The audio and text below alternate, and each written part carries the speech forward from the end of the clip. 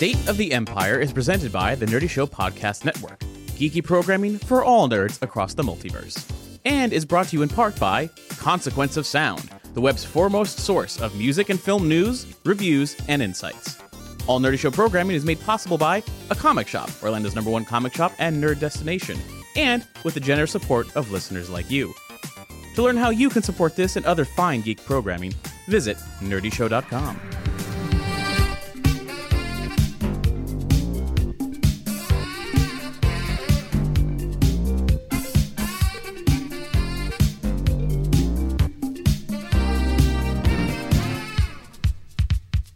Welcome to State of the Empire, Nerdy Show's Star Wars speculation podcast where we look for news in Alderaan places. Hi, I'm Cap. Hey, I'm Doug. Hi, I'm Matt.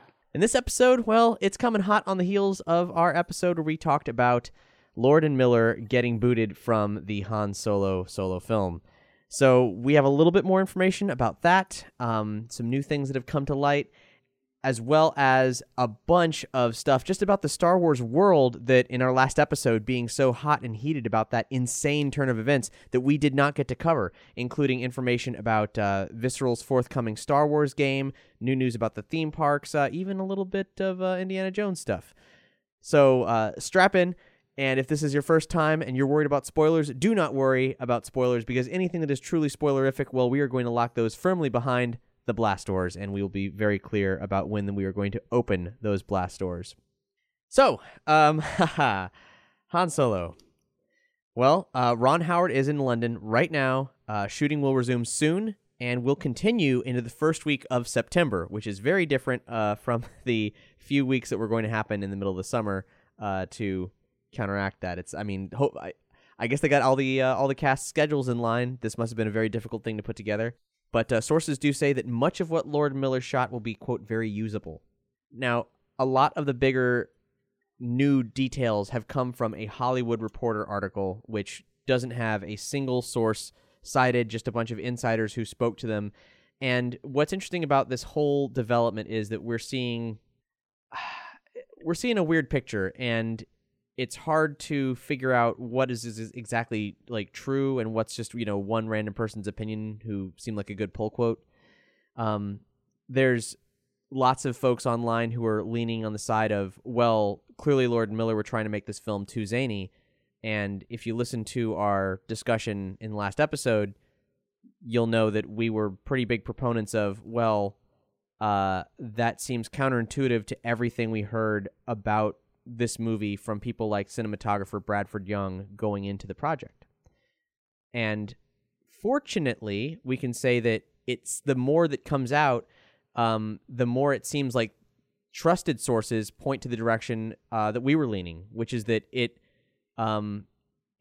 was actually a pretty serious film. But when people talk about improvising, they're just talking about improvising. They don't mean improv comedy. They mean simply improvising. Yeah, try and get out the next version of I know. Right, exactly. I love you, I know. If it wasn't for some degree of flexibility, we wouldn't have that. We would have I love you too. Fuck. Thank God for improvising. So this isn't necessarily a bad thing, but there's also some very good reasons that Lord and Miller might have not been the right fit for this, or that Kathleen Kennedy and Lawrence Kasdan got nervous about this, for better or for worse. It's a very difficult thing to put together because this is an ugly situation, and understandably, no one wants to come forward and point fingers on the record, because that's bad for everyone. I actually was listening to another podcast recently. You traitor! Traitor! Talk about this. Wait, let me explain. The podcast is Script Notes, which is a screenwriting podcast with John August and Craig Mazin, two professional screenwriters. They're actually friends with Lord and Miller, and they had Lawrence Kasdan on their show a couple years ago, back when Force Awakens was about to come out, so they're kind of friends and they know him too. And in their latest episode, they were talking a bit about this, and for anyone who's curious, it's episode 306, and it's called Drama, with an exclamation point. And they're basically saying not to trust any of these news sources, because there's always drama on every movie set, and they have a really good perspective on it, where they just say, look, not only are most of these articles wrong, and not just about this movie in particular, but in most movie drama articles that come out, they're not just wrong, they are the opposite of true, like the opposite of what happened. Like you'll hear, oh, so and so was the bad guy, and they're making this person out to be like they were the problem, but in fact the opposite was true. And they don't take any stance, obviously, on this, but Craig Mazin said, look, we know them both, and we know stuff that people aren't talking about.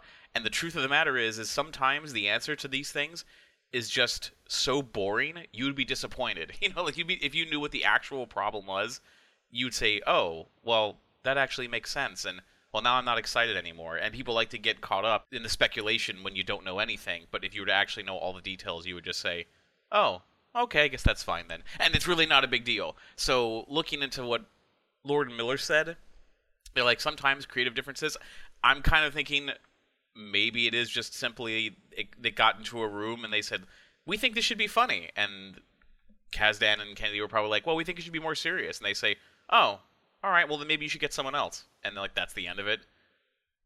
I don't know.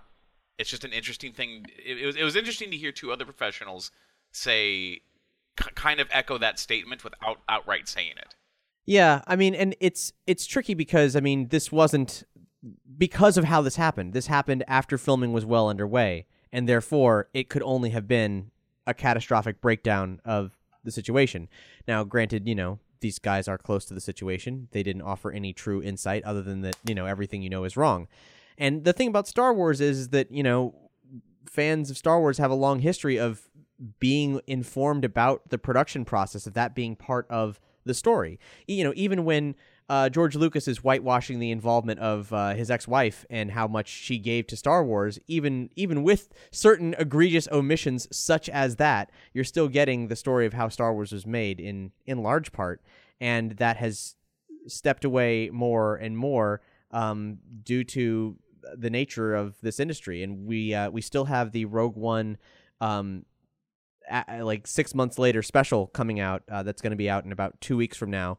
And there we're going to discuss everything that we learned after the film came out and what we exactly think that means in terms of the Star Wars anthology films, what sets that production apart from what we've seen so far on the saga films, and that story, because this is, analyzing all this stuff, it's not important in the grand scheme of things. Certainly not. The world's falling to pieces, and we're talking about Star Wars, but we love pop culture, and we love this this medium of entertainment and telling stories in the Star Wars universe because it's a fun playground for a certain particular brand of science fantasy, and with the new era of Star Wars unfolding, we're seeing a series of different paradigm shifts as to how these stories get told as what we see on the screen, and how the stories get told as to how the films are made. And are we, is Star Wars, because they're making more and more different kinds of flavors of Star Wars now, is it becoming more of a product, or is it, what they're pitching to us, the general public, in that, it's going to have vision every single time they're going to have vision. And that's the dialogue that we've entered into right now with the weird mysteries behind what exactly happened with the filming of Rogue One, and now what exactly happened with the filming of Han Solo. How much vision is there actually room for? Star Wars is a very special piece of that pop culture, in which that it's like, science fantasy that has had an enduring legacy that has at least to this point sometimes been as strong now as it ever was even when it came out initially. And a lot of things don't have that. There's probably like one per medium, like maybe like the Beatles with music, or just that sort of thing. But even then, that sort of, they all dissipate in some way, but Star Wars hasn't. But these films now seem to be running into this sort of I don't know if they are going to have that enduring legacy anymore, I guess. That there is certainly the threat with the amount of films that are getting out, and also no longer telling the oral history of these films being made, and the struggles and the innovations and everything else about that's part of what's kept Star Wars so fresh for so long. And there's no longer that openness. So I think it is worth the discussion that we're having, is what is behind all these catastrophes, and like why are they so quiet about it? Why is there like little truth and that sort of thing? Exactly. So we'll be going to that a lot in our forthcoming Rogue One episode, but here's what we know about Han Solo via the Hollywood Reporter article. As always, take it with a grain of salt, but this is perhaps one of the most comprehensive and believable recounts of things that happened on the set. There was discussion about Lord Miller doing shoots with minimal variations on camera placement, like 3 as opposed to the 12 or 15 that Lucasfilm would have hoped that happens in most major motion pictures, and that on top of that, complex scenes were happening with improv, and that can't actually happen. You can only improvise so much before something in an action set piece or so on, will fall apart. So there was problems with how much they were actually getting in a day's shoot. And along with that, quote, deep fundamental philosophical differences in filmmaking styles, and the directors felt they were being given zero creative freedom, and they were being asked to operate under extreme scheduling constraints and were never given enough days for each scene from the very beginning. Maybe that's not true. Or maybe that's a version of the truth. That seems like a stress that seems quite likely. And a more severe one said Lawrence Kasdan would not allow the improvisation and demanded that every line from his script was said word for word. To appease him, Lord Miller would do several takes exactly as written and then shoot additional takes. Kasdan was purportedly displeased with the dailies. See, that... Once again, like you wonder how much truth there is to that. 'Cause, I mean, Lawrence Kasdan, as a veteran screenwriter, has to understand the importance of. I mean, particularly and a director. Like, a lot of his movies are famously like have improvised lines that are famous from them. But at the same time, Kasdan's also been around for a long time, and he's kind of gotten an inflated ego about what I've heard him referred to as like the Godfather of Star Wars recently. Jesus. Like. It's like, okay, The Force Awakens was not exactly like, an Oscar-winning script, and Return of the Jedi had its issues. I mean, Empire, still sort of like a, it up until he was hired for Force Awakens. I love how the narrative changed. It used to be Lawrence Kasdan was brought in to like clean up dialogue on a story that was like mostly George's. Like George Lucas and Lucas being Lucas also like gave, I want to say, also screenplay credit to the guy who did the first draft, which was Lee Brackett, even though like a lot of Lee's stuff didn't end up in the film. So now that he's been hired for Force Awakens and Han Solo, suddenly the narrative is Kasdan was responsible for Empire and Jedi because of what happened, I'm guessing, with the prequels. Now it was George screwed up the prequels, so now Kasdan was the one being given credit for Empire and Jedi. Like, it's just interesting how things have sort of changed with how people perceive Lawrence Kasdan's involvement. Yeah, no kidding. Well, actually, Matt, Lee Brackett is a woman first. Sorry. And second of all, I would actually argue that most of what you see in Empire Strikes Back was actually written by her.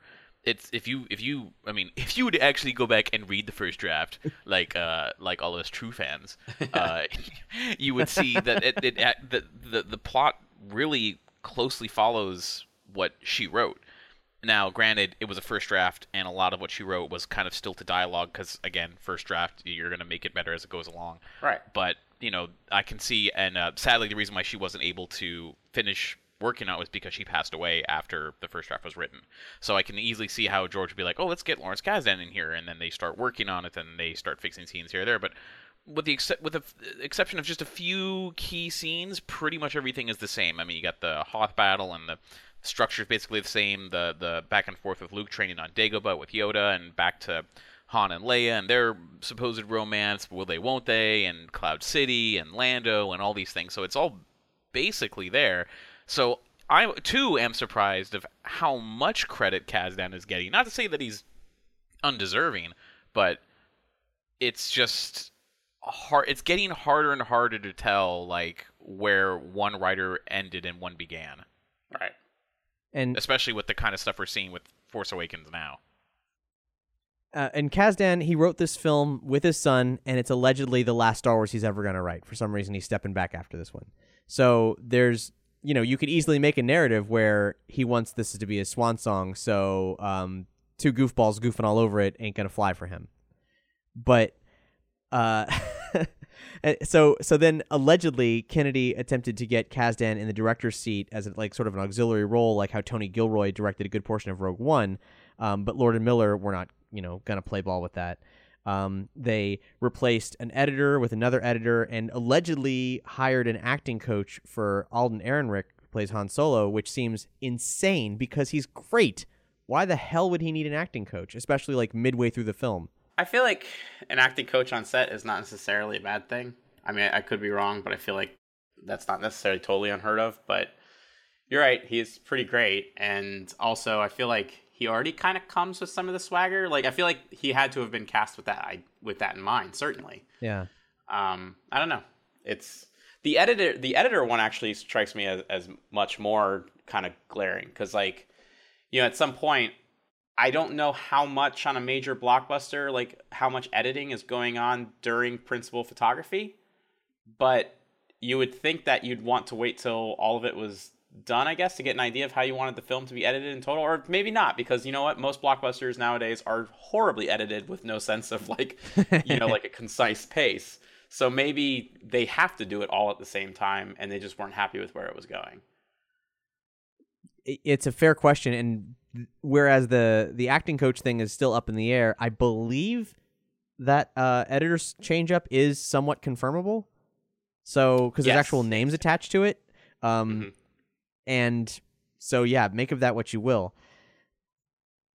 It's a weird situation. But here's something that wasn't in the Hollywood Reporter news, and it's something that has been getting kicked around the internet like crazy lately. I think we may have actually mentioned it in passing in our last episode, because at that point it was very late breaking, and also we didn't give any credence to it whatsoever. It was kind of just like fancy that, that's weird.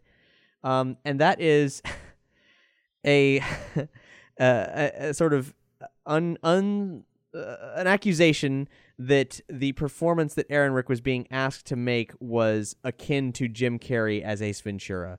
The story goes like this. Ehrenreich voices concerns about the project to Lucasfilm.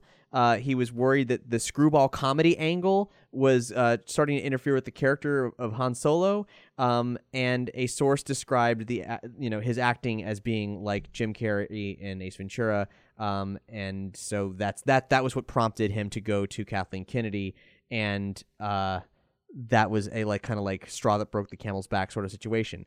Here's the thing about this. This is total bullshit. This is some bizarre Jedi mind trick. The fact that it's that this has become the most one of the biggest stories to come out of Lord and Miller being fired, it's bullshit. It is fake news. This is a fake news Jedi mind trick piece of shit. Because here's the thing, even Consequence of Sound are which we are an affiliate of, even their news team posted about this.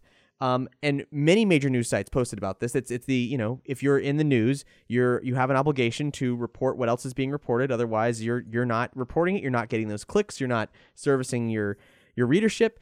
But there's a problem with, it's hard work. I should admit, it's extremely hard work to be in a news team, because it's like a 24-hour job. The news cycle never ends now, and keeping up with it and making sure that you have adequately cited everything and have the full picture on something is virtually impossible. So in this case, all the sites, Consequence of Sound included, were citing Express as the source for this, quote, news about what may have happened with Han Solo. But if you go to the Express article, Express cites Star Wars News Net. And Star Wars... there you go. There's the appropriate snickering. Star Wars News Net is basically in the same league as Making Star Wars, though possibly not as accurate. This is the Star Wars equivalent, folks, of Breitbart posting some kind of garbage and having it kick around the internet, getting reblogged because the headline is attractive, until someone mistakes it for actual news and a credible site picks it up. Alrighty then. You son of a bitch. It's, I gotta hand it to, I'm gonna a silent, nice applause for whoever has been initially putting that ridiculous story out there. I mean, maybe somebody interpreted what was going on set as Ace Ventura-ish, but like I really doubt that is like. There's no way that was what they were going for.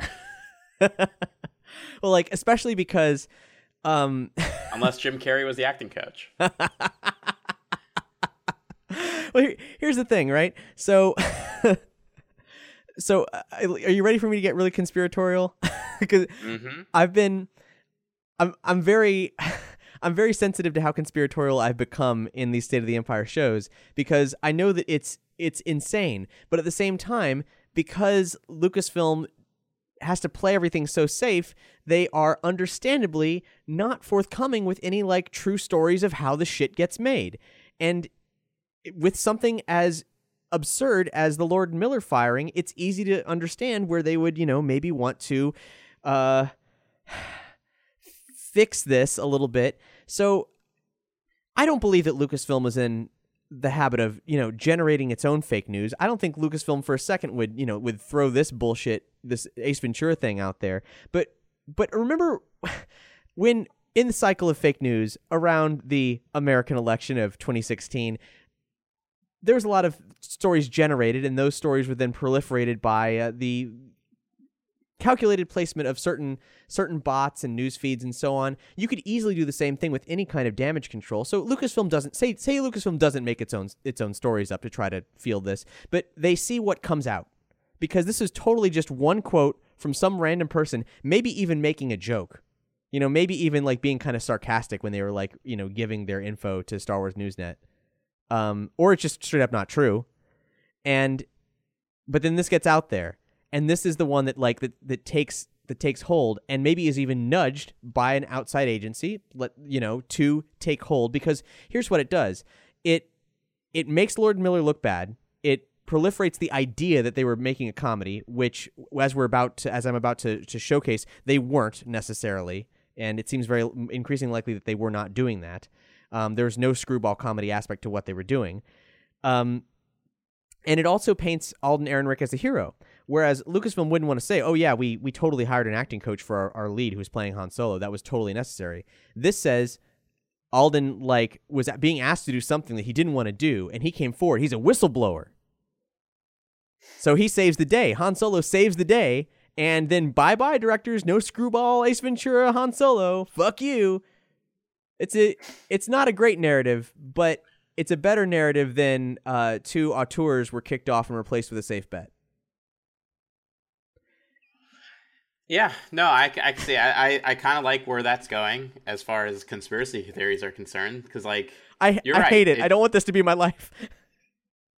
Well, regardless, I mean, just because it's a conspiracy theory doesn't mean that it's not true. Doesn't mean that it's not false. But I would like that, it would be very clever of them to make the spin that Ehrenreich, so you don't lose faith in him and the project, as you say, well, you know what? He has he stood up for taste. He stood up for the fans to give us the best movie possible, Yeah. So here's the counterpoint to that Ace Ventura bullshit, and it comes from, surprisingly, Anthony Breznican of EW, who's the #1 Star Wars reporter. We talked about his article in last episode, and that article has since been updated to include this message, which I'm going to read pretty much in its entirety. Other sources have come forward to clarify, although Lord and Miller were indeed going off script to create new dialogue and action, there is disagreement over whether they were adding humor. One person with knowledge of the dispute said they were clashing with Lucasfilm over changes to the script made spur of the moment during filming, but improvisation in this case does not always mean comedy. If there was a genre the directors were trying to impose upon the Han Solo film, it was more of a Western than screwball comedy, according to this source, who added that had Lord Miller wanted to shift the tone to humor, they wouldn't have hired cinematographer Bradford Young, who is known for dramas like Arrival and A Most Violent Year. Another individual close to the movie agrees that it wasn't a question about how much comedy would be in the film. While there are many variations on the reason for the clash, the consensus now is that the filmmakers were encouraging significant improvisation from the actors, which some at Lucasfilm believed was shifting the story off course. And that is the most realistic and I think believable summation of this entire thing. Honestly, I think the Bradford Young hiring is the thing that just stands out to me as yeah, there's so much bullshit going on in all of this. Yes. It's just not, he's not the person that would have come on board this project unless, there was some sort of like dramatic vision, Unless they lied to him. maybe he was sitting there. Maybe every day Bradford Young was like, man, this deal's getting worse all the time. I mean, maybe so. What I still want to know is we have no information as to whether or not he's still working on the film with Ron Howard on. We don't know. That's true. Cinematographer is a terrible thing to lose. You lose the entire eye of what you filmed so far. Ugh, I really hope that's not the case. Yeah, me too. He's a top-notch dude who really takes his work seriously, and no matter who's directing, he's an asset to this film. And the Bradford Young thing is something I've harped on since day one when I published my my op-ed on Consequence, talking about how this firing was kind of a smoking gun for things not being well in the process of creating these Star Wars stories, and that the Bradford Young pointed to this not being about comedy, it being about maybe some degree of control, which is, that's what's happening right now. And there was a comment that was posted to that, and, we typically ignore comments because it's the internet and they're genuinely awful. But I shared it with Matt and Doug, and Matt, you had some some response to it, which I think is worth discussing in the show, because it sort of points to a problem with a certain general consensus about Hollywood pictures in general. So here's the comment as it was written. Doesn't the fact that The Force Awakens and Rogue One were both enormous successes and also both pretty good movies rather negate this entire argument? If the movies were off, and the argument being that there's something going wrong at Lucasfilm. If the movies were awful, a la the WBDC efforts, then that's one thing, but they aren't. They're good. Lucasfilm knows what they want, and they know what they're doing, and are extremely protective of that vision, and are doing a pretty good job of it so far. This isn't a sandbox for bold, experimental visions or risky boundary-pushing, improvising, changing the script with the story as you go. These are enormous $200 million plus mainstream juggernauts that need directors who aren't going to break the mold, and frankly, the truth is, we all know that the directors of these films are simply not as important as they might be on other movies. There's this self-cultivated perception of directors as the most important people on a movie, but the truth of big budget filmmaking is that it's a producer's game, and yes, it's nice to find someone talented and exciting who can collaborate with that producerial vision and play within the lines, which Rian Johnson is clearly happy to do, while bringing a bit of an auteur edge. But if that choice has another approach in mind and won't budge, they have to go whoever they are. I like the idea of a Lord Miller Han Solo movie as much as the next person, but I actually respect the cojones it takes to fire the hottest filmmakers in town mid-production, which is a typo I wanted to read, in order to preserve a creative vision, which, don't forget, is working like gangbusters so far. Matt, you have the floor. And if that's not just the most like perfect summary of like what's wrong with like a lot of fandom and, just in general, whether it's Star Wars or otherwise, like, pretty good and not great. Like, the barometer of success over the course of that comment was essentially, these movies are doing really well. They're making $1 billion. In the case of Force Awakens, they're making $2 billion. Why, as fans, do you consider that a success? Like, that's my question to fans in general. Why does it matter to you that these movies make $1 billion or $2 billion? Like, that doesn't mean these movies were good or great. Like, Star Wars itself was a auteur's vision of science fantasy in the 1970s. Like that harkened back both to the old and looked forward into what like filmmaking could be. Like, none of these movies in this system are going to ever be that. I could be wrong about that, of course. There might be something that breaks through. Well, the more they make, the more chances the increase of that happening. Yeah, certainly. And it's just I don't understand why fans care how much money or how financially viable their franchises are. Well, to play devil's advocate, I think what this person is saying is they're not equating the quality of it with the amount of money it makes, but rather that's all the studios care about, so we may as well accept the fact that that's all we're going to get. Which is also bad. Which is also bad. Right, which is bad. Which I disagree, because the other thing that we got to keep in mind is like, if they're saying, they'll hire and fire anybody because all they really want is someone who will do what they're told. Well, if that's the case, then why are they making these announcements like, we're going to hire visionary people, we're going to get people that are really good at these specific things, like announcing that they're going to hire Lord and Miller to do a Han Solo movie or to get J.J. Abrams to do this. Like they're making a statement with who they're hiring to work on these things. If they were just getting pushover people, well, wouldn't we get like no-name people that we've never heard of, or people whose work that we already know is like super mediocre to even begin with? You know, like and Kathleen Kennedy has talked about wanting to do cool new things with it, and also. This is to also they make it sound like that all they want to do is make a money machine, which part of them probably does, but I don't think anyone sets out to make a mediocre movie. They all want to make the next Empire Strikes Back. Like, who wouldn't want to make the next Empire Strikes Back?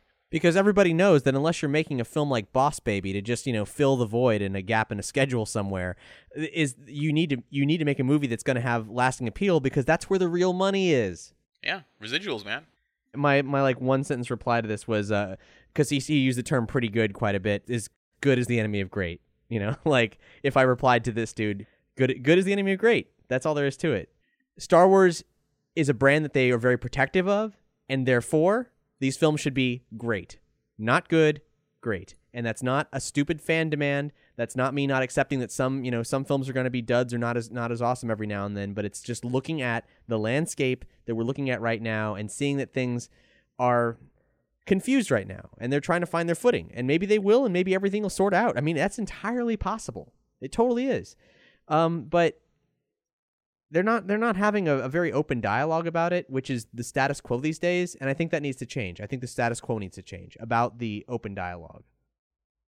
And it's not unreasonable to ask for great stories, because even outside the original 3 films, we've seen great stories in other mediums and in other places. So it's definitely possible. It's not like, well, those were just flukes. They were just super lucky twice in a row, and then everything else was shit after that. It's like we've seen other amazing things, so we know what can happen. Yeah.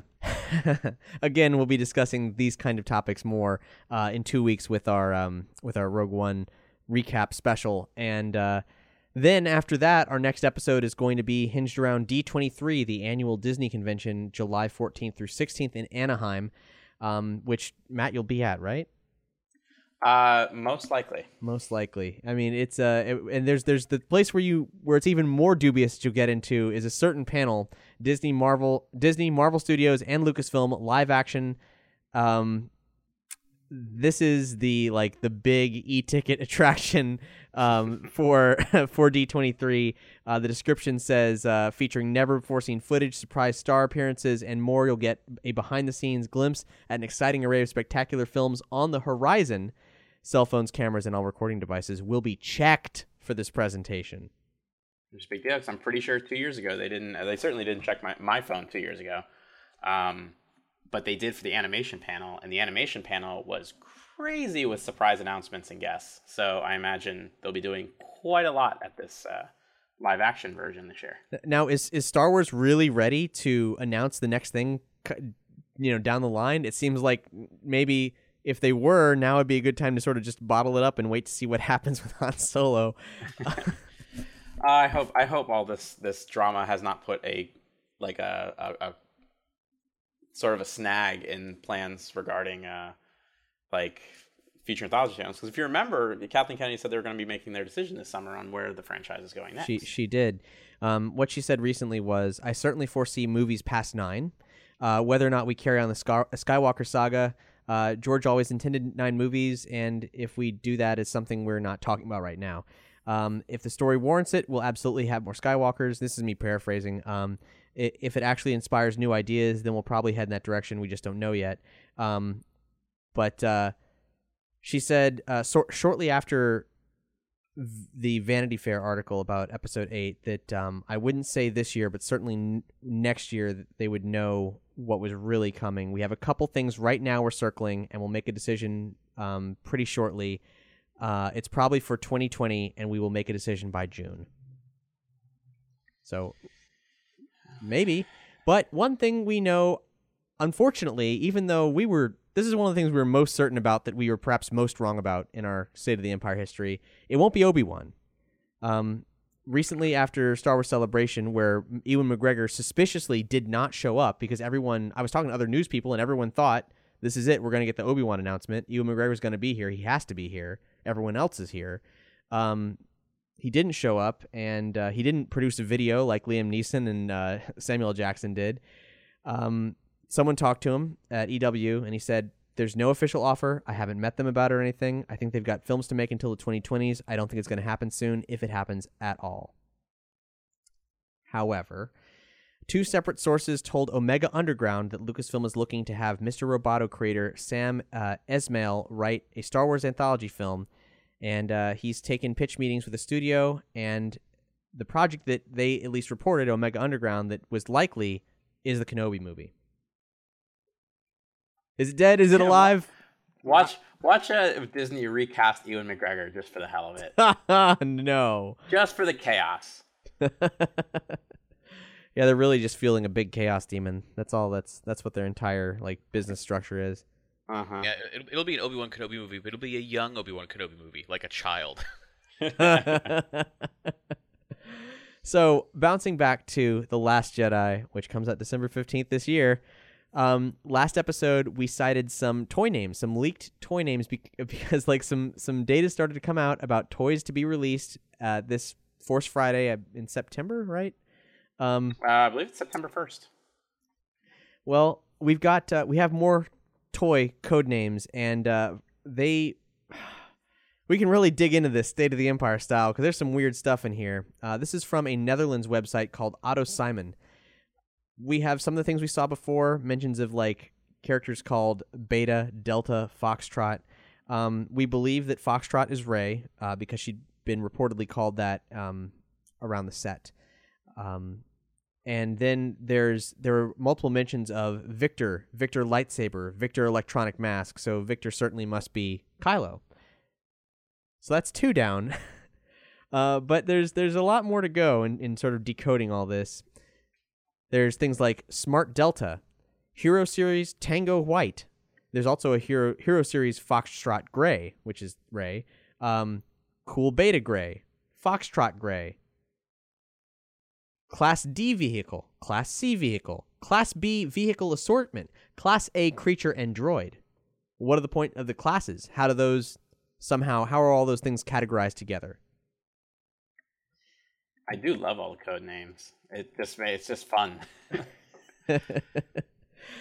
One of the things that I think maybe is most telling is there's something called the Beak Electronic Plush, which may mean a plush figure of the weird bird creatures that are said to inhabit Octo. That isn't a Disney thing. There's also the Figure Collection Orange Assortment, which could be a collection of Rebel pilots, which would be awesome. That's cool. That's just a guess. But here's some of the weirdest stuff. There's some lightsabers. And maybe when they say lightsaber, maybe they don't really mean lightsaber. I don't know. There's one called Jedi Knight lightsaber, so that seems pretty straightforward. But there's also spinning lightsaber and projectile lightsaber. Those are just elaborate code words. Well, search your feelings, Doug. We've seen spinning lightsabers and projectile lightsabers in Rebels, but these were labeled as Episode 8. E8 was in the code. Maybe Snoke really is Ezra, and he's still using the shooting lightsaber. That's the only way. That's the only way I would accept it. But you would accept it. I would accept it if like Luke gets face to face with Snoke, and he's like, "All right, Snoke, got you now." And Snoke pulls out his lightsaber, and you're like, "Oh shit, it's about to go down." And even Luke is like ready to go, but all of a sudden, pew pew from the handle of Snoke's lightsaber. I'd be like, "Oh shit!" And then some of his knockoff Imperial Red Guards come down from these helicopter blades. I'd be like, "Okay, now this confirmed. This is confirmed for Ezra. My dreams have come true." Yeah, I mean, if we did see an old school Inquisitor lightsaber in this film, that would be kind of neat. Yeah, I had mixed reactions to the lightsaber copters, but I'd be okay seeing it play out on screen. I hate them even in Rebels, but here's the question then. If they have helicopter blade lightsabers and you have the shooting lightsabers, you have all these other fucking lightsabers, why is Kylo so shitty? Because I like it. I mean, really, what's the reason? Because it's gothic, Doug. You don't understand. Yeah, because all Gothic shit is really shittily made. I mean, yeah. You bought it at Hot Topic, right? Production values are not high there. I was gonna say, he didn't even buy it at Hot Topic. He fucking welded it in his garage. It's real cool, right? My dad didn't show me how to do this. I figured it out myself. Yeah, I figured it out all by myself. Ain't time for that fake ass shit. Why would you buy it in a store when you could just build your own? What if God. the projectile lightsaber, like, shot its blade off? Like, it ejects the kyber. like a Spetsnaz combat knife or whatever? Just spring-loaded, ping! Like, there goes the blade. Just imagine. Isn't that what blasters are in the Star Wars universe? Yes, I mean, it would be so pointless and so stupid. It would be like the musket equivalent of a blaster. Just one shot, boom, and done. There's also a thing that this might not be worth reading into, but there was RP Choose Your Path lightsaber. RP means role play. That's the designation they typically give to any kind of product like a mask or a lightsaber or anything. But a Choose Your Path lightsaber is an interesting thing because it points to maybe what's happening with Rey. Like maybe there's more story that could be read into this one little product than we think, and that she's going to have to, like, Luke might actually give her an opportunity to prove herself and, like, choose the dark side or not in this film. Or it could just be a lightsaber that can change color depending on if you're role playing. Like Choose Your Path. Like you can be, you can make it bleed and be bad, or you can make it blue and be good. That's a perfectly reasonable toy. It's a perfectly reasonable toy. And that's probably the most logical thing. But here at State of the Empire, sometimes logic doesn't rule over us. On to episode 9. We got a little bit more detail about some aspects of the script. We know that Colin Trevorrow delivered a script in early December, but things changed drastically when Carrie Fisher died. What we've heard is that 8 is allegedly unchanged, but 9 they had to make some big changes. And way back when Rian Johnson was first announced, they said that he was writing and directing 8 and writing 9. And apparently that hasn't been the case. And according to Twitter, he said he hasn't been involved in writing it at all. Which once again sounds like a very strange, quiet, no explanation on that one. He definitely was announced 8 and 9. Yeah. But suddenly it's just not the case anymore. Yeah, and it's weird. There's lots of weird things. They change a lot after they announce it, and that's kind of abnormal. So I don't know. But Trevorrow has a lot of great things to say about the process of writing Star Wars. He says everyone is in communication. There's such a genuine want to get this right. One of the great misconceptions people have is that there's some kind of great corporate overlord that is dictating the story, and everybody that you just have to sell the most toys. He says the reality is that it's a small group of people. None of them are corporate. All of them are creatives, and all of them are genuinely, very sincerely wanting to do the work of their lives. And he loves being surrounded by Star Wars PhDs, as he calls them, and engage in really challenging questions. Not just about what happens, but why it happens and what it all means. But, we've been really critical of Trevorrow here on the show because none of us have good feelings about Jurassic World. And then we went back and didn't have good feelings about Safety Not Guaranteed. And then we saw the trailer for Book of Henry. Which is getting trashed. It is, yeah. See, and to be fair, he did not direct that trailer. No, but he did direct the film, and Consequence of Sound gave it a D+. And by some accounts, that's a very kind rating. Vulture's Emily Yoshida said, "It does not suffice to call the Book of Henry bad. It is non-functional, so poorly conceived from the ground up as to slip out of the grasp of the usual standards one applies to narrative film. It might be admirable if it wasn't such a torture to watch." Ugh. Hot damn. Yeah, I read that because it was very scalding and funny, but also a great summation of basically every other review I read for it. I should see it and I should judge it myself. They're all tearing it apart. And also, I wasn't sure. Are you sure that was for Book Henry or was Jurassic World? It was Book of Henry. Okay. Just checking. You never know. And in this case, if Lucasfilm decided to, get really aggressively mandatey directorially with Episode 9, I don't think I would mind so much. My question is, when are they just going to give Tony Gilroy his own Star Wars movie? Well, they already have my dream come true of giving one to Ron Howard. I told you, but way back, if you go back to like one of the first episodes, I told you one of my choice. I would have loved Ron Howard, but one of my other choices would have been Frank Oz. That'd be cool. I just wish that if they gave Ron Howard a movie, I wish it would have been, from the ground up and not cleaning up somebody's mess. It's such a weird move. Yeah. I don't know. Maybe if it repairs well, we do get to see Ron Howard take on Willow. Well, I was going to say Han too, but sure, Willow.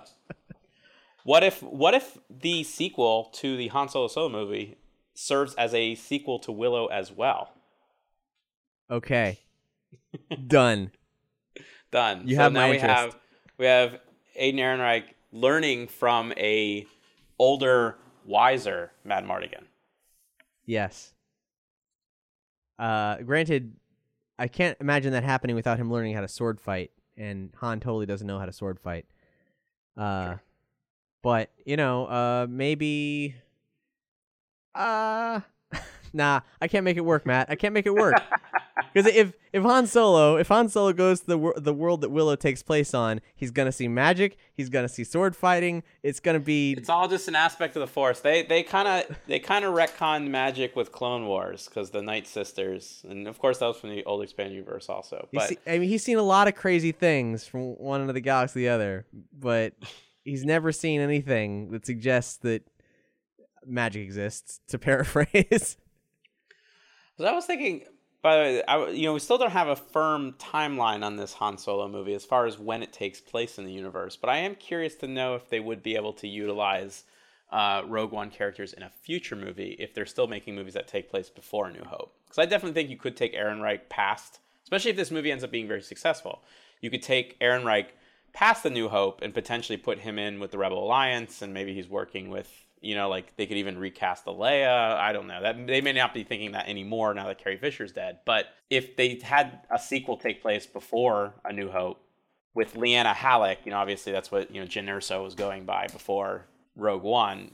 Maybe they cross paths, or maybe Basil and Cherries instead. Sorry, Baze and Cheru. Yeah, you gotta clean this up. So we haven't had a chance to address this on the show before, but It's definitely worth addressing. Baze Malba and Shrut Imwe from Rogue One, we came up with some cute names for them. Was it Colin who did this? Yeah, it was a very hasty autocorrect. Instead of Baze Malba, it's Basil, and then instead of Shrut, it's Cherries. So we've been calling them behind the scenes Basil and Cherries, and there's emojis for that. So please adapt this into your lifestyle as well. We highly recommend it. It will delight you every day. Moving on to comics. There's been a lot of surprise announcements lately. For starters, there's a Mace Windu comic coming out. What? Yeah. It seems like now, beginning with Anakin and Obi-Wan, and then following up with the Darth Maul comic, there's a prequel miniseries at all times, which is shocking. In this case, it's a 5-issue miniseries coming in August by Matt Owens, who's the TV writer for Luke Cage, and illustrated by Dennis Cohen, who co-created the Milestone universe that was folded into DC Comics. That's where Static Shock comes from, and so on. This guy also produced the Boondocks TV series. Dennis Cohen is he's sort of a Renaissance man, and I don't know that he's done a full run of a comic book in a while. So this is pretty cool. The story is this: for over 1,000 generations, the Jedi have been the peacekeepers of the galaxy, but now, at the dawn of the Clone Wars, they find themselves in a new role, generals of the Army of the Republic. As Mace Windu, one of the Jedi's greatest warriors, leads a small unit of Jedi into battle shortly after the war begins, the Jedi must make peace with their new role or be lost to the violence around them. I think Marvel is much more aware that the prequels provide a much better sandbox for telling stories in Star Wars universe than the original trilogy, and and certainly the sequel trilogy, which they've given very, very little ground on, for obvious reasons. They don't want to interfere with where the movies are going. But I'm okay with them having a... And Mace Windu seems to be the first of a series. Like, it has this label, like Jedi of the Republic. Oh, I didn't realize that. Yeah, so I think it's like Jedi of the Republic, Mace Windu. So I'm curious if we'll then eventually get Plo Koon, Ki-Adi-Mundi, like just a whole group. That would be crazy. We also, I don't think we had the opportunity to mention it on the show, but like there's Rogue One prequel comics. Finally, like this, there were Rogue One prequel comics announced that there were going to be some. They were canceled before the comic convention where they were going to say who was actually on these books. And this is all part of the drama of, hey, guess what? Everything that people have like understated about everything changing for Rogue One, it's very, very true. It's very, very, very true. We don't know how far these projects got developed before they were canceled. Far enough they couldn't, reconfigure them. So we are getting a Cassian and K2SO special, a 40-page one-shot, also coming in August, written by Dwayne Swarzynski, with art by Fernando Blanco, who's a very designy, stylistic artist, and it shows how Cassian met K2. And Swarzynski, he's a pretty cool writer. I haven't loved his mainstream books much, but his book, The Black Hood for Black Mask Comics, is one of the greatest modern hard-boiled stories that's out there. So if you can breathe some of that into Star Wars, I am all for it. Now, there's been a crossover story happening recently. Nothing as involved or expansive as the Vader Down storyline that took place between the first Darth Vader series and the Star Wars series that takes place just after A New Hope. That Star Wars series, written by Jason Aaron, is still ongoing. But now it's crossed over with Dr. Aphra, the book that spun out of the original Kieran Gillen Darth Vader series. And those two books did a storyline called The Screaming Citadel recently, which concluded. And Aaron of A Comic Shop has a theory, a very State of the Empire style theory that I don't believe at all. He thinks that Dr. Aphra and Luke are Rey's parents. Now, of course, that's impossible because why would Lucasfilm allow Rey's backstory to be established in the comic books? That seems like something they would want to confront in the films, and if they wanted elaborated on, that would happen after the fact. Granted, Dr. Aphra is very popular. She's getting her own Star Wars Black Series figure, which is the first comic character from the new era of Star Wars to get that treatment. But the reason he thinks this is that they, like, spoiler free, they don't have a moment. There's no romantic tension between the two of them, but Aphra, having treated Luke like the bumpkin he is, because this takes place right after A New Hope, and Luke is still kind of like really naive, she realizes Luke is the real deal. After thinking she can manipulate him and so on, she sees the goodness in him, and he makes her feel terrible about herself.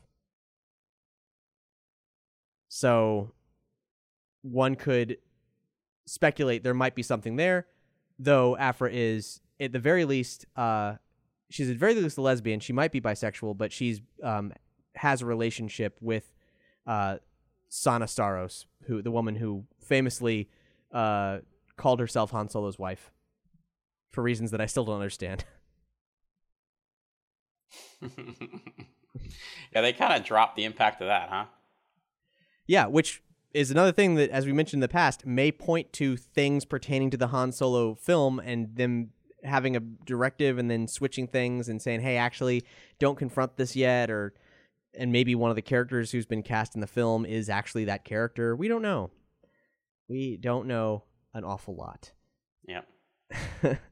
Another weird piece of comic news is that IDW is putting out a Star Wars comic. IDW, if you're not familiar with them, they're one of the biggest publishers that's not Marvel or DC. They do a lot of books with other properties, like they do all the Hasbro comic books.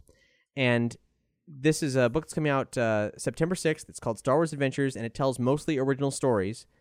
They say the book will have rotating creative teams, and each issue will feature a lead story about popular characters and backup stories with lesser-known or fan-favorite characters, with Maz Kanata as the narrator. Some of the backup stories will not be entirely canon, which of course implies that the primary stories will be. The first issue is written by Cavan Scott, who's done a lot of Doctor Who stuff and Skylanders books, and it's illustrated by Eisner-nominated artist Derek Charm of Jughead, the recent Jughead, which is quite good if you're not keeping up with how Archie has facelifted everything. They have, and it's exciting. And this story is about Rey's adventures on Jakku prior to The Force Awakens and her relationship with Unkar Plutt. So if you want to know what's up with that, well, we can finally get some more information on whatever the fuck kind of weird relationship they've got. And I just want to take a quick moment. You mentioned IDW. Like, they recently published, I don't know why, maybe like on behalf of Marvel, the collection of all the old LA Times syndicated newspaper Star Wars strips, which were part of the old expanded universe way back in the day, very dubiously part of it. But, wow. You know, there are a lot of classic things came out of that. And for a long time, they were very, very difficult to get a hold of. And like bits and pieces in this various, like probably only like 60% was ever collected officially by Dark Horse in various like issues, but all over the place. And they've been putting it together. They released the first volume about a month or two ago, and it is such an amazing collection. Like, I would really highly recommend it to any like real hardcore like pulp Star Wars fans. It's amazing. IDW has a very unique relationship in the universe of comic book publishers because they're friends with everybody. They do these prestige reprints of rare stuff or artist editions books where you can just see the original art in like large scale format, the size that they were actually like inked in and drawn in. I guess no one feels particularly threatened by them. They're a giant in their own right, and it's kind of turning into the big three, not the big two, in terms of the comic industry right now.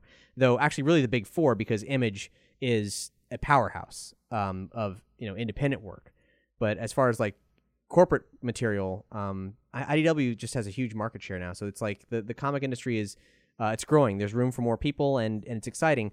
And the reason that this is happening is that Marvel has a weird relationship with all ages books. They don't believe that they can publish them. They, for some reason, they feel like they don't have the infrastructure for doing that.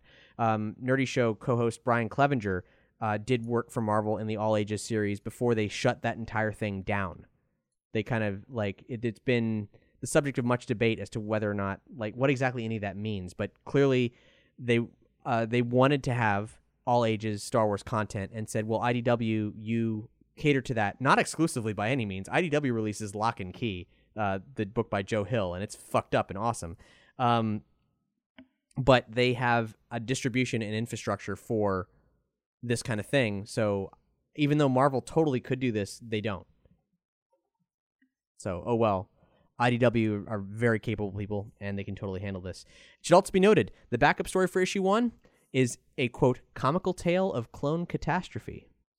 So they really are doing everything. We'll have some episode 7 and some prequel stuff all in one book. Hey, here's something we haven't done in a while. How about an indie inquiry? Crack that whip. So, the old release date for Indiana Jones was July 19th, 2019. But there's a new release date. It's July 10th, 2020. Spielberg is, of course, confirmed as director. Harrison Ford's confirmed as Indiana Jones. And what's new is that it's been officially confirmed that Lucas has nothing to do with the story whatsoever. Speaking in an interview with Collider, David Cope said that there's been no consulting with Lucas about the story for the next film. He said, he's not on it to my knowledge. I haven't had no contact with him. When asked what the film was kind of going to be about, I mean, obviously there's nothing set in stone yet, but he said, I think Kingdom of the Crystal Skull being set in 1957, there was a conscious desire to say, much like the two of the other ones were World War II movies set in the 30s and early 40s, this is 57, so a lot of our influences are going to be science fiction movies. You got that with the original script. Jeb Stewart took the first shot at it with Indiana Jones and the Saucermen from Mars. That was a really conscious decision that dictated a lot about what the story would be and what the movie would be like. and I think that was followed through on really nicely. No, it wasn't. I thought Steve did a really good job with that. I don't know that the idea was most suited to an Indiana Jones movie. There we go. But that was what we did. So we try to be very careful with the selection of the MacGuffin and the eras to give ourselves, he's talking about the new movie here, the eras to give ourselves as much latitude to make the best kind of Indiana Jones movie that we most want to see, and that he says the importance of that era-based MacGuffin is a big deal. I will say, just Crystal Skull's defense, actually it's not even in its defense, I just don't think it went far enough. Like, I think it took that 50s thing in an interesting direction at first, and then all of a sudden it abandoned it to try to make it into a normal Indiana Jones film in the jungle and in the, snakes and everything else, and suddenly the communists became more like Nazis, and it really did transform. Yeah, it's just, I think if it had kept going, because I felt like the movie was getting better as I noticed that the era was transforming. Like, just when you start to notice that, like, he's gotten older, like things have changed, and then all of a sudden it just reverted. So I do agree with him. I think it's very interesting to see it that way, that, he's like, it's the 50s, I gotta go look at science fiction. If you're already at 57, now you start looking at the 60s, what do you look at? Like, kind of psychedelic art films? Do you look at James Bond? Like, I think there's quite a few things that you could go with that. But once again, it probably shouldn't be an indie movie. Yep. It probably shouldn't be. Yeah. What they really should do is cast a new indie and bookend the movie with just like just with Young Indiana Jones. Just bookend with old Indy telling the adventures of, a younger actor playing him, and then you could just transition from there if they plan on doing any sequels. I still think they just got to go the James Bond route, where just get a new actor, tell another story in the 1930s that may or may not tie in to any of the previous stories. Just reboot the universe every time you get a new actor, and if it doesn't work out, get another actor. Just that's fair. I just because Harrison's involved, I agree with you, Doug, on like a basic level, but because he's already signed, and that's ridiculous. If Harrison Ford must be involved, then I mean, you could do it. It's just really difficult and not likely to happen. Hey, maybe it can be Alden Ehrenreich. There's no way aging him. They just age him up. Yeah, there's no way. Like talk about like just wanting to inherit, the title of Harrison Ford. If you manage to snag both, like Indy and Han. Like, next thing you know, they're gonna announce a new Jack Ryan film starring Ehrenreich, and they're gonna do a remake of Regarding Henry. Yeah, and Mosquito Coast. Moving on to video games, we've talked a lot about Battlefront 2, but we finally have some information about the game being produced by Visceral. This is the game helmed by Amy Hennig of Uncharted fame.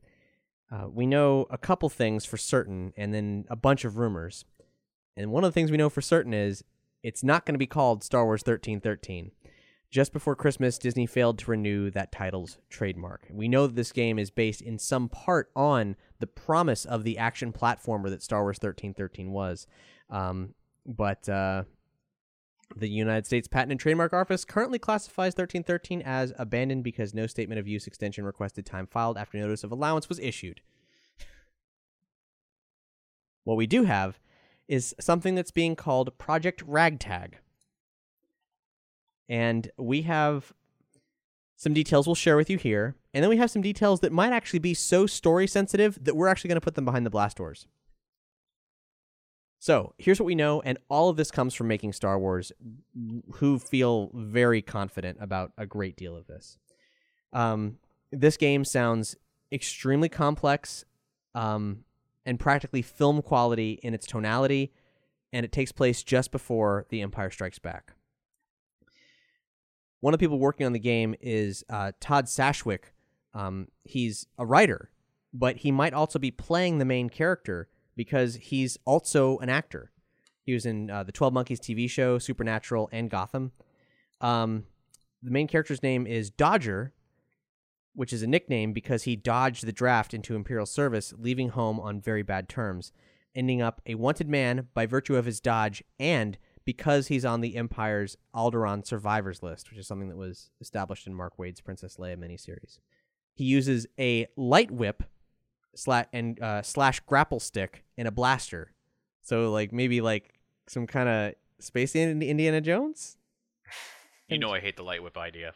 Yeah, that's been around for a long time, back in Marvel's original Star Wars run. And I don't believe there's any precedent for it in the new continuity, but, well, we knew there was going to be some kind of Uncharted-y kind of things happening. Not that Nathan Drake used a whip, but it doesn't seem inappropriate, because we know this guy's going to be climbing on shit, right? Like, that's what's going to happen. Yeah. So he uses this this tool to ensnare his enemies with his left hand and then blast them with the pistol in his right hand. And he also has a field medic droid named Doc. And there is an additional protagonist, and this character's name is Roby Maddox. She's a woman in her early 30s and is Dodger's partner in crime. She's a gunslinger with an attitude and is one of the only people that Dodger can trust. She grew up an orphan in 1313 and was taken in by the Wandering Star crime family. She doesn't like droids because she thinks artificial life is creepy. In concept art, it appears that actor Natalie Morales is depicted in the role. She's been in a lot of TV shows, perhaps most notably Lucy in Parks and Rec.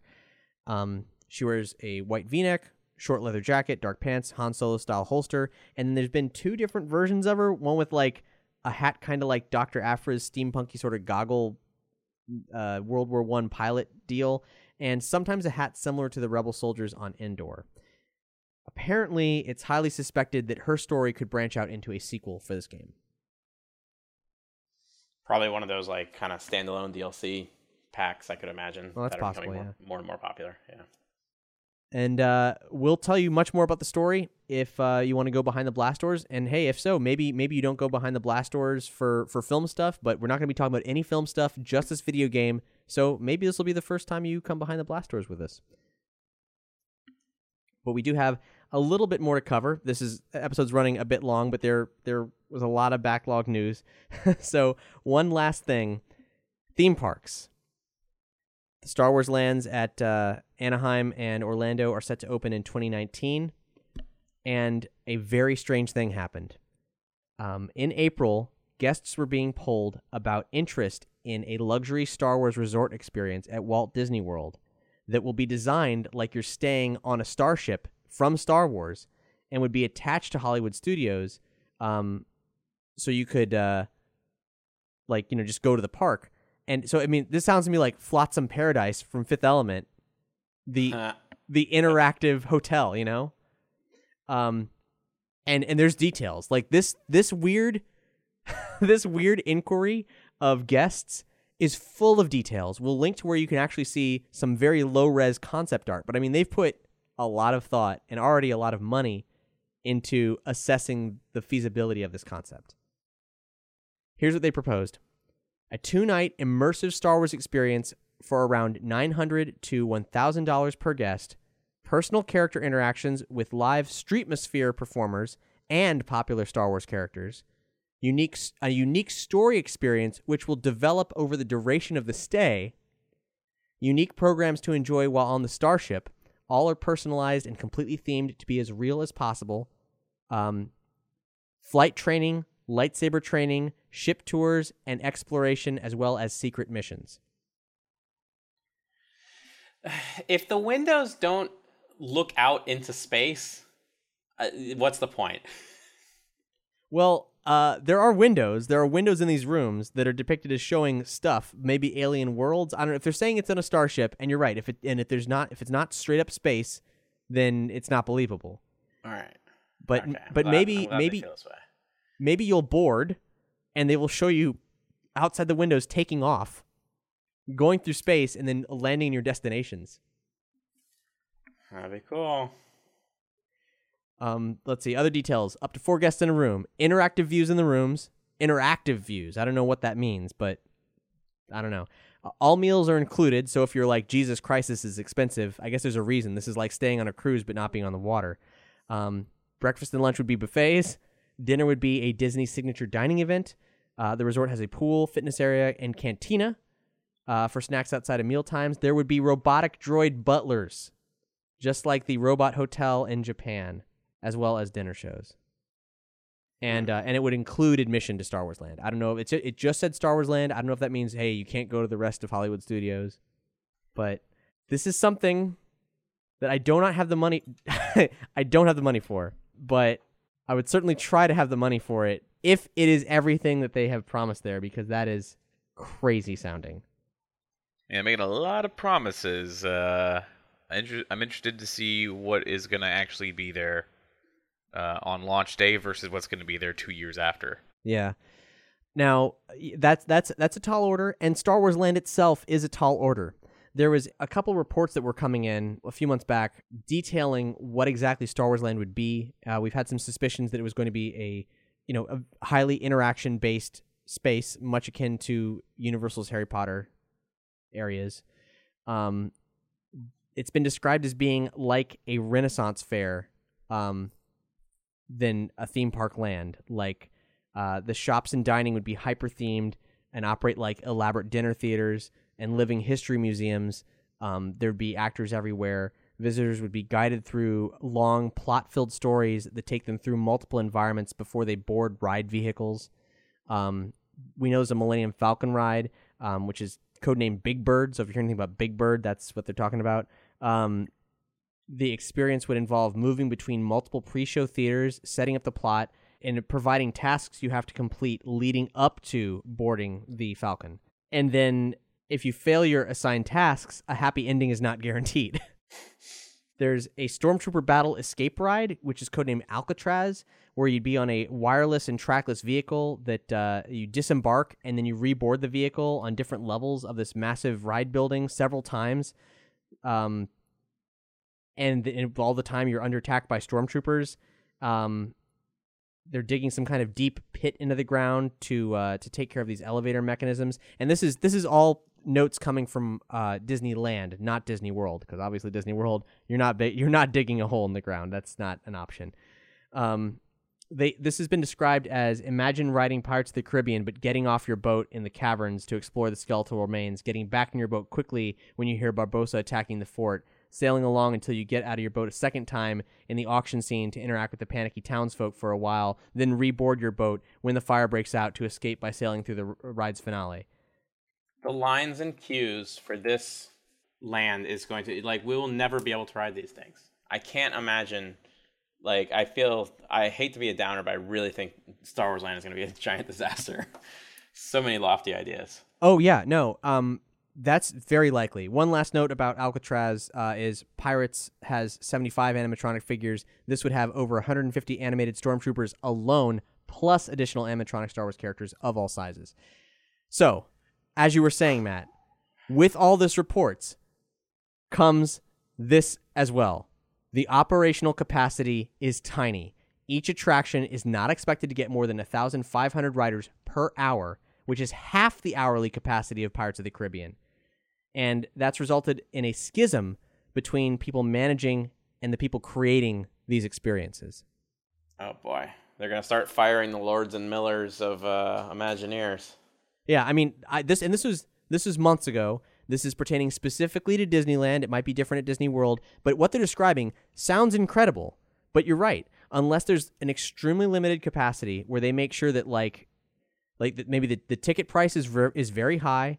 There's because the thing is, if you're going to Hollywood Studios, then which is exclusively something that's in Orlando, you're paying for that ticket for an entire world. But if Star Wars Land then has the same details as it has over in Anaheim, this Anaheim thing sounds like it's separately ticketed land. Like it has to have. Yeah, it's part of Disneyland.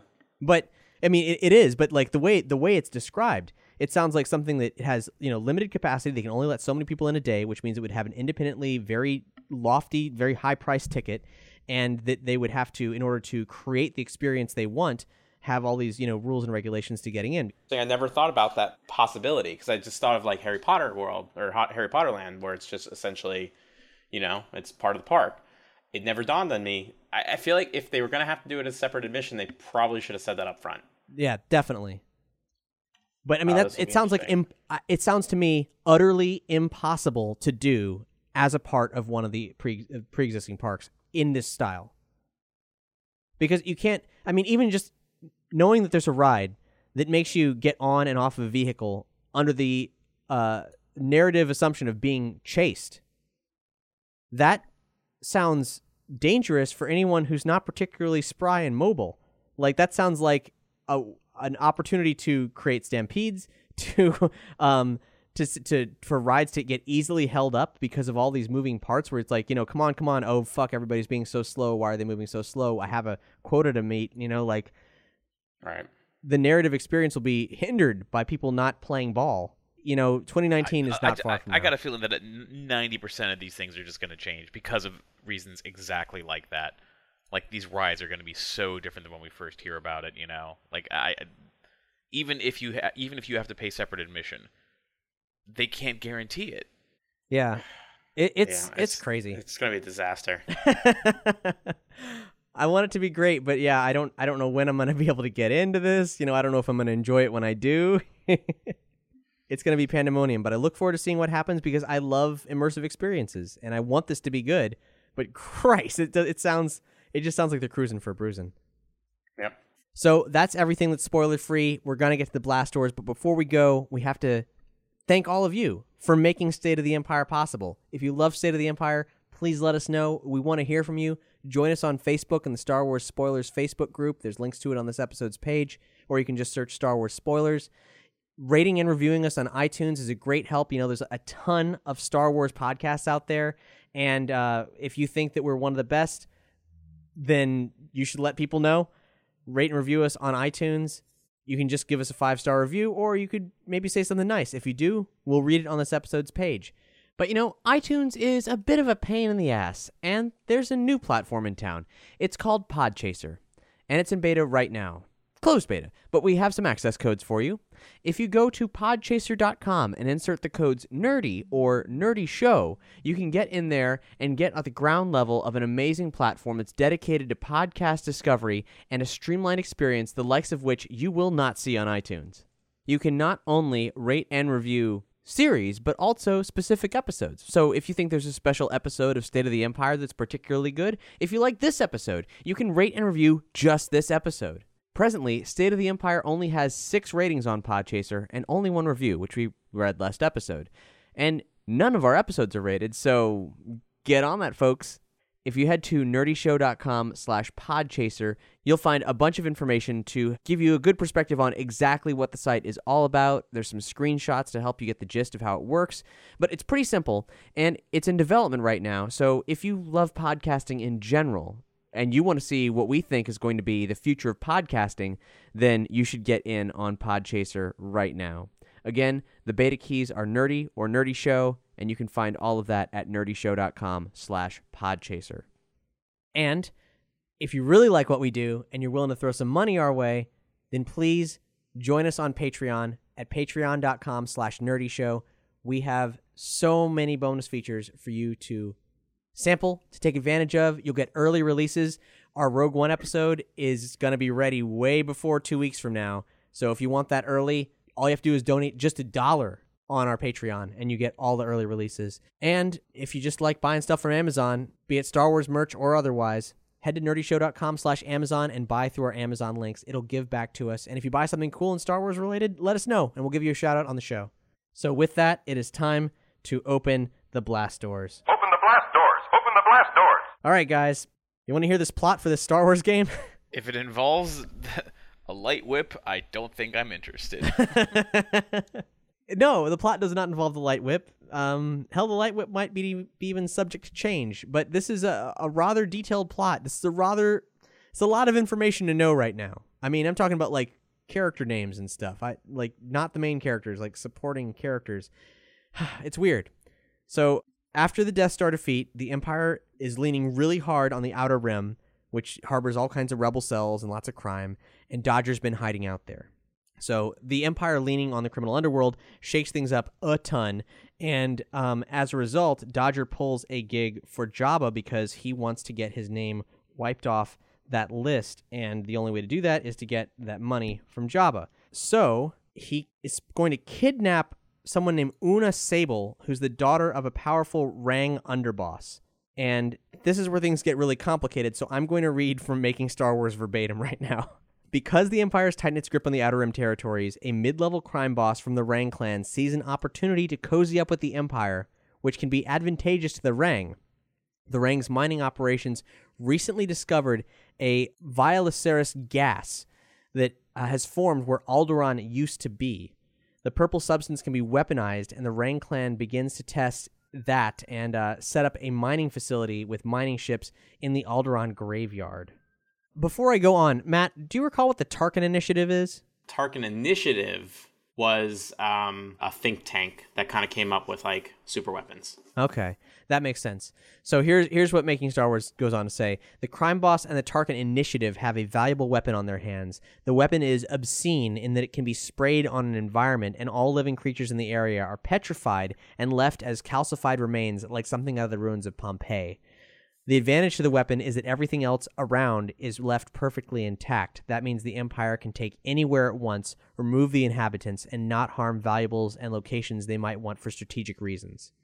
Dodger will witness the weapon used on someone he has grown to call family, apparently not the side character, since she's going to have a spinoff, and it will put Dodger in a place where he has to decide to take a stand or to keep running. And, of course, Dodger is like, well, fuck, Alderaan, my home, is being weaponized. Not only is it horrible, this is like a slight to my, I want to say, not species, I suppose, since they're humans, but I don't know, whatever that is. So there's a point where they're going to probably share this since it's very early plot material, but I was shocked by the level of detail. And I think it's all true. And, well, they've done the Clone Wars. They did the sort of like all living matter petrification type thing. It allowed, like, they kind of lobbed these bombs in and it would kill everything so that the battle droids, like, the droids could engage in battle and then they could, like, fire these things off and it would only kill living combatants. So, kind of been done, I guess, unless it's a new spin on this. Well, is that canonical? Yeah, it was in the Clone Wars cartoon. Huh. And that is all we have for this episode of State of the Empire. Thanks for listening, and we'll be back in 2 weeks with our Rogue One special. Taking us out is a track called Finn and Poe by the Library Bards from their record Bard Core. This is a parody of X's and O's by Ellie King, and it's one of many tracks you can hear on nerdy.fm, our nerd music streaming service, which is also available on Apple and Android. Here's Finn and Poe.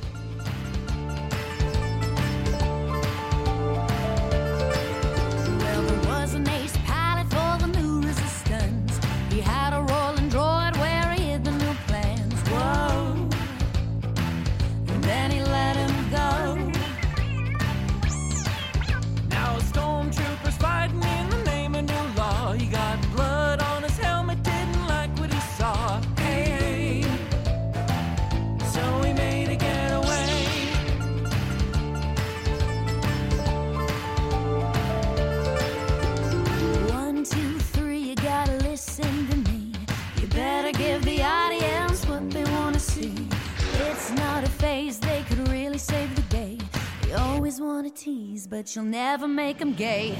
It's Finn and Poe, we want please, with lightsabers and X-wings, a ship for all, can't let it go. It's Finn and Poe.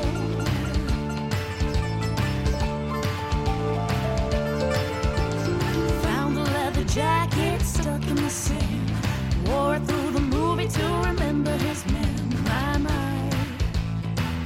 Poe is still alive. Spoilers. Head back at the base, rekindled the romance when he bit his lips saying hello.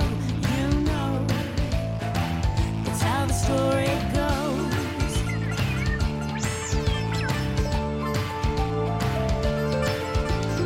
1, 2, 3, you gotta listen to me. You better give the audience what they want to see. It's not a phase, they could really save the day. They always want to tease, but you'll never make them gay. It's Finn and Poe, we want please, with lightsabers and X-wings, a ship for all, can't let it go. It's Finn and Poe, we want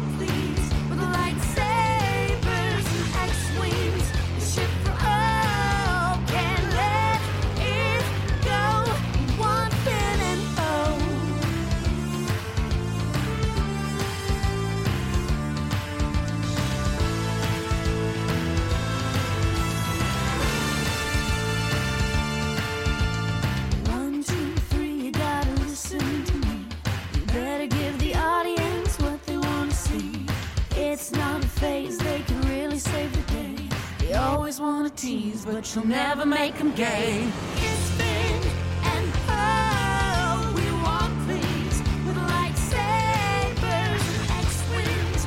The ship for all can let it go. It's Finn and Poe. We want things with lightsabers and X-wings. The ship for all won't fly so low. We want Finn and Poe.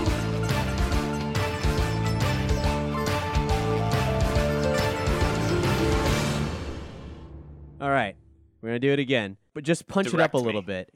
So just he can, do it faster, more intense. I feel like the Hayden Christensen of podcast recordings.